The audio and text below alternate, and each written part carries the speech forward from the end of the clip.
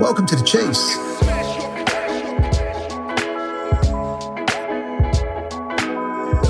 The Chiefs is a White Arc podcast aimed at specifically giving you an insight into what makes great leaders and entrepreneurs in a variety of organisations tick. We call them Chiefs.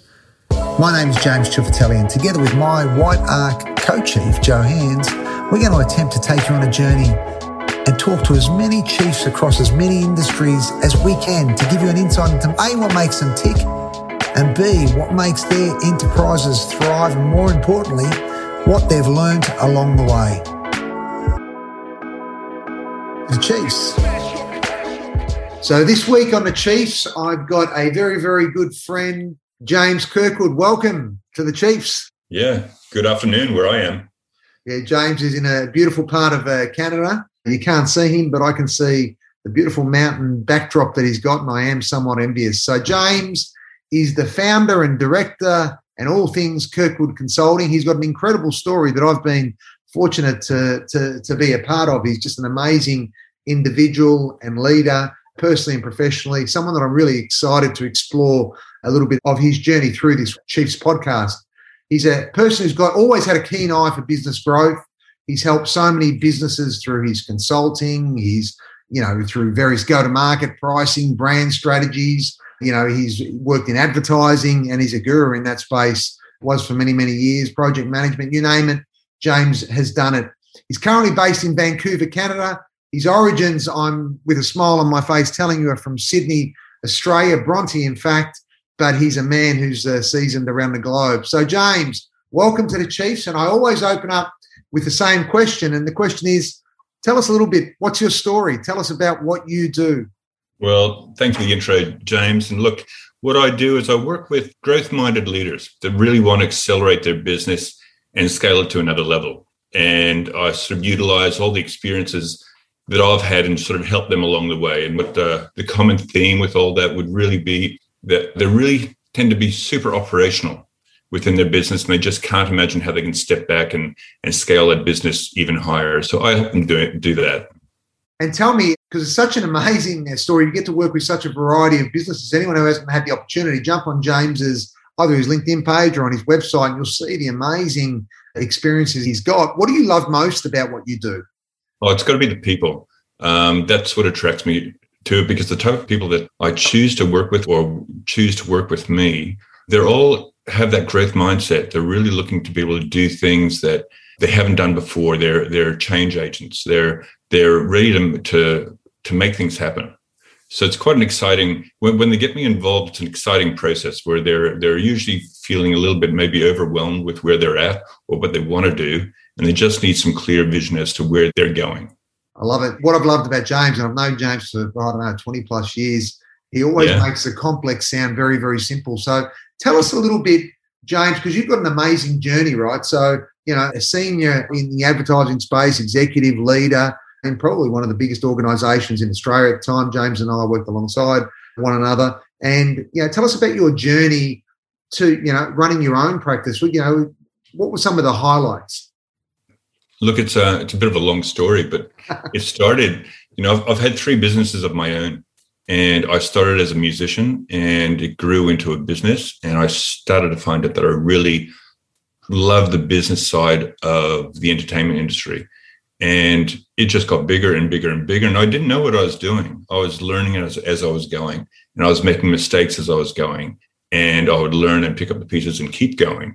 And it wasn't until I joined the corporate world where I realized that there's actually structure to making businesses work well. And, the training that I received during that time in the corporate world was really helpful. It really changed everything for me. And I really became passionate about the people around me, the way businesses progress, how they're structured, how they get, at that time with my own business, when I stopped my business, I had 45 people. When I joined the corporate world, their sales force alone was over 1,000 people. So the concept of, how do you get 1,000 people all on board facing the same direction, making things happen? That is really quite exciting. It's such a good analogy. And for different reasons, we've got similar stories. But I couldn't agree with you more. That training and that vocational learning that we got in that corporate sense was so pivotal and so able to be applied back into business. Have you found that?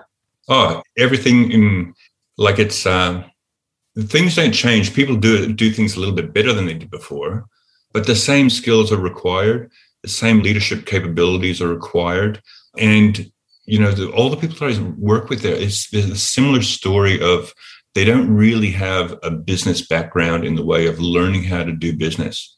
They're where I was when I finished my own businesses. So to take them on a streamlined journey to where they want to get to and to see how that evolves is really, really quite exciting. And for them, they just usually, I remember when I first started off my own consulting business, I had 6-month contracts because I just thought that was the thing that you did and I needed that stability. But when I realized, after the first few years that I still had all the same clients that I started with, nobody was going anywhere. And I thought, well, that 6-month contract, that might be a deterrent. So I don't have any contracts at all anymore. So I just say, work with me. And when you're not happy, stop working with me. And, some of my clients I've had for 7 or 8 years, and some of them just bring me in for 3 months of the year and then I come out, or sometimes they just bring me in to facilitate their strategic planning sessions once a year, but I become part of their leadership team. And in this remote world, so my vision was really to be able to service as many businesses remotely as possible so I could get to the biggest reach I possibly can. And the challenge to that was really getting people comfortable with dealing with Zoom, making them feel that they're not going to be intimidated by the technology, and getting them to believe that a virtual world can be a better world than in person. And I've really spent a lot of time having digital tools that I can use. And look, COVID has really helped this whole transition because it's educated everybody not be intimidated by it.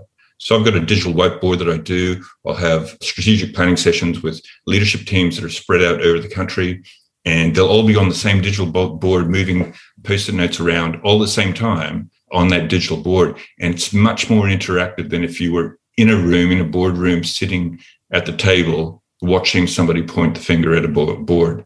It's much more entertaining and productive, and you get things done quickly. And you think about some of the amazing collaboration tools that exist now. You're right. You can use it to your advantage. I mean, if you had to get 5 people from 5 different geographies and locations around the globe in the same room, that might take weeks, maybe months, right? Whereas this way you can do that pretty much every day, daily, right? Yeah. And those full day strategy sessions, they don't take that long online. They take half a day. At least you split that time. And people show up on time. You don't have to make them a cup of coffee. The meeting finishes at the same time, and they only have to dress from the bottom up. I've got a confession to make, James, JK. For everyone listening to this, I call James JK, so if I cross-reference every now and again, that's where that's coming from. But I have got a confession to make, because there'll be a lot of our clients from White Ark on this going, hey, I've heard James say that before, so my confession is I've taken it from JK, and the confession revolves around the reference you made a few moments ago to where you used to take 6-month contracts, and where I'm forever telling people, hey, I'm not that interested in time. I'm interested in outcomes and the value and the growth it's going to deliver for your business. For those listening, I should be paraphrasing it and referencing James Kirkwood. So thank you to you, James. I felt that was important. James, you touched earlier on leadership, and I say this sincerely as a friend, as a colleague. You're one of the greatest leaders I ever worked alongside. I learned so much from you. But when you sort of break down leadership, there's so many things that make up great leadership. And, for you, what are the important themes, and how can someone who might want to be a great leader what are the sort of things they can do to become a better one? Yeah, I think when I first meet up with a client, I really try to understand what success looks like for them. What are they trying to achieve? What's the outcome? And not to be looking what the problem is today, but look at the bigger picture. Most people that are in leadership roles, the only leadership skill they have is that they tend to be the one responsible for guiding the ship, sort of thing. So they don't have an understanding of what the characteristics that they have are and how to develop them. So I do this really great exercise that I learned from my mentor on identifying leadership styles. And they're either, they're commanding, or they're pace setting, or they develop their people, or they unify their people, or they inspire their people. And any great leader has all of those aspects within their skill set, but they will have a dominant one. So do they know how to manage it and recognize when they need to shift and have that equal representation of each of those characteristics? And you're a good example, whereas you can manipulate might be the wrong word, but you can manage your own skills and characteristics to be able to suit the situation. So you're naturally a great people person. Anybody that's met you before would say that to you, and they feel very comfortable with you. And it's because I think you're very in tune with yourself, and you know what needs to be done at the right time. And it makes people put down their guard, I guess, would be So I think to answer your question about, the characteristics that you look for, it's one of those styles, and how do you manage them? And in your leadership team, do your leadership team understand what their go-to leadership style is? Because when things get really tough, that's what they're going to lean on, and that's what they're going to do. So they need to be aware of that and be able to manage that, because although you need to have all these styles, you can't just focus on one. You need to be able to move it around. Yeah, I think it's a really good and insightful bit of advice. And I think about actually all the clients that you work with, similar with us. I think at the opening you said that a common thread is that a lot of great leaders, especially those who have founded their own businesses, can be very operational.